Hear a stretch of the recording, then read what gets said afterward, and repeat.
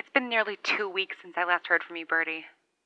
You asked about the difficult choices I've made in my life and then fucked off, and it's a little hard to think that those two things aren't related. God, to think that I almost told...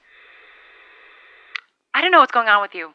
I don't know why you haven't sent me any messages since that one. I don't know why you missed our radio date or whatever you want to call it.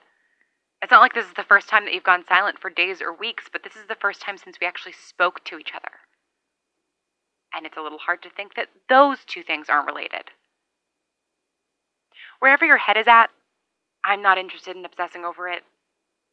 I've done that before. I have all the freedom in the universe, but I'm trapping myself in a cage on someone else's behalf. And let me tell you, I have no interest in doing it again. If you exist, Bertie, I have to believe that someone else does. Possibly multiple someones. And as long as I keep moving, I increase my chances of actually finding one of those someones. So you do whatever it is you're doing, Bertie, and I'll be just fine.